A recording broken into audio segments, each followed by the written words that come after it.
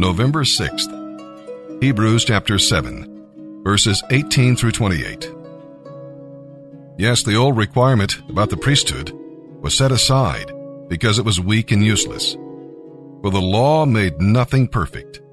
And now a better hope has taken its place. And that is how we draw near to God. God took an oath that Christ would always be a priest, but he never did this for any other priest. Only to Jesus did he say, "The Lord has taken an oath and will not break his vow. You are a priest forever." Because of God's oath, it is Jesus who guarantees the effectiveness of this better covenant. Another difference is that there were many priests under the old system.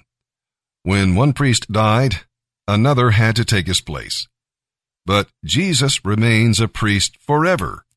His priesthood will never end. Therefore, he is able once and forever to save everyone who comes to God through him. He lives forever to plead with God on their behalf.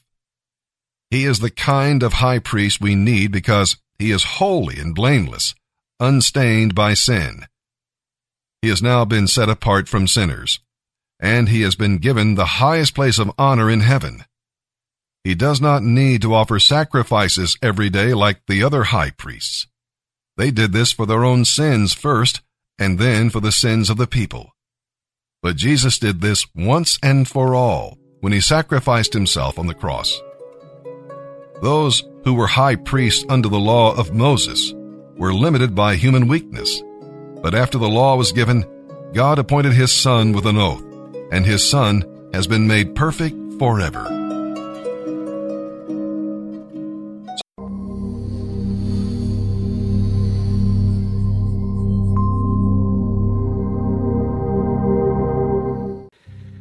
In the walk of faith, there is a sound that is impossible for us to get used to.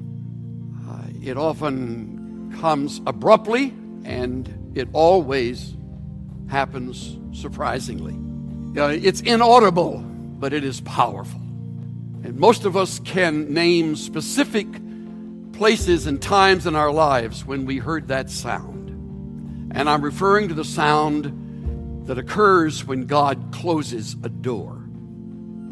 Now, the thing that makes it so difficult is that we usually misinterpret that sound. It often comes on the heels of strong commitment to obedience, being filled with the Spirit, going through a season of prayer, often over weeks of time, followed by hard work, diligent effort, the counsel of others, and then slam, that door shuts.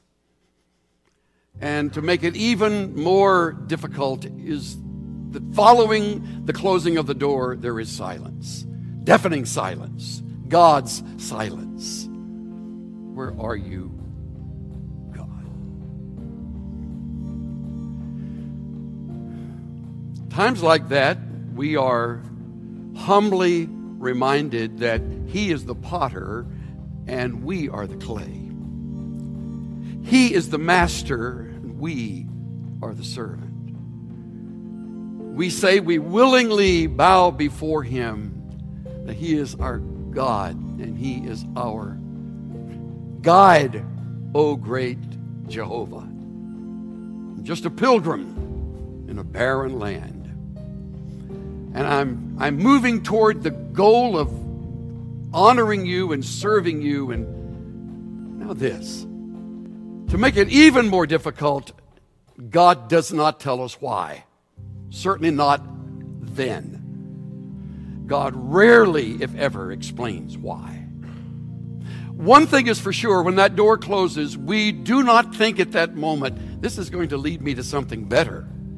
The Scottish essayist Thomas Carlyle, 19th century writer, essayist, historian, put it this way: when the oak tree is felled, the whole forest echoes with it, but 100 acorns are planted silently by some unnoticed breeze. When the door slams in our face, we don't think that poetically. All we can hear is the falling of our oak and the the thud as it hits the forest, destroying our dream, our hope, our anticipation. We don't think at that moment that there are some acorns being whisked away and blown to a place that will grow and bear fruit for God's glory through an open door. At a time like this, when the door closes, and some of you have had one close recently, that's when great theology needs to kick in and true great truths come to our rescue. The first truth is that God is sovereign. Daniel 4:35. All the inhabitants of the earth are as nothing, and he does according to his will in the army of heaven and among the inhabitants of the earth, and no one can ward off his hand or say to him, "What are you doing?" The psalmist put it this way in 115:3. Our God is in the heavens. He does whatever he pleases. Sort of point blank, in your face, I'm in charge. The other great truth is that God's plan is profound and often to us very strange. Revelation 3:7 tells us he is the one who opens and no one closes. He closes and no one opens. And there's no explanation following that statement. You feel like a failure. You feel like you were poor in planning. You weren't sensitive to the Holy Spirit. None of the above is true. God closed the door. But we're not ready to understand closed doors. We like open doors, especially when we're not told why they closed.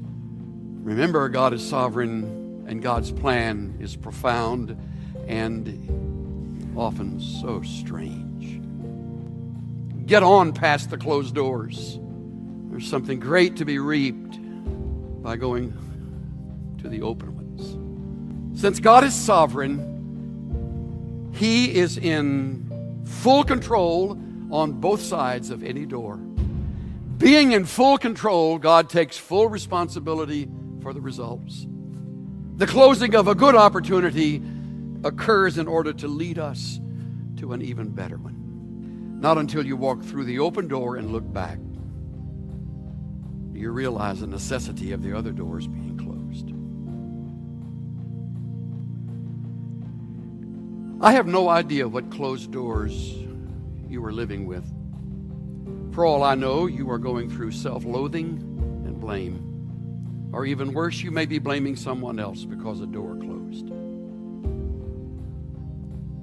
Because I don't know which one to speak to directly, I speak to all of you and say,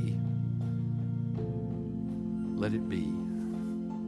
Let the oak fall. Let the acorns scatter.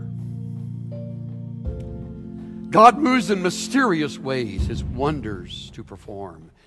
He plants his footstep on the sea and rides upon the storm. Deep in unfathomable minds of never-failing skill, he treasures up his bright design and works his sovereign will.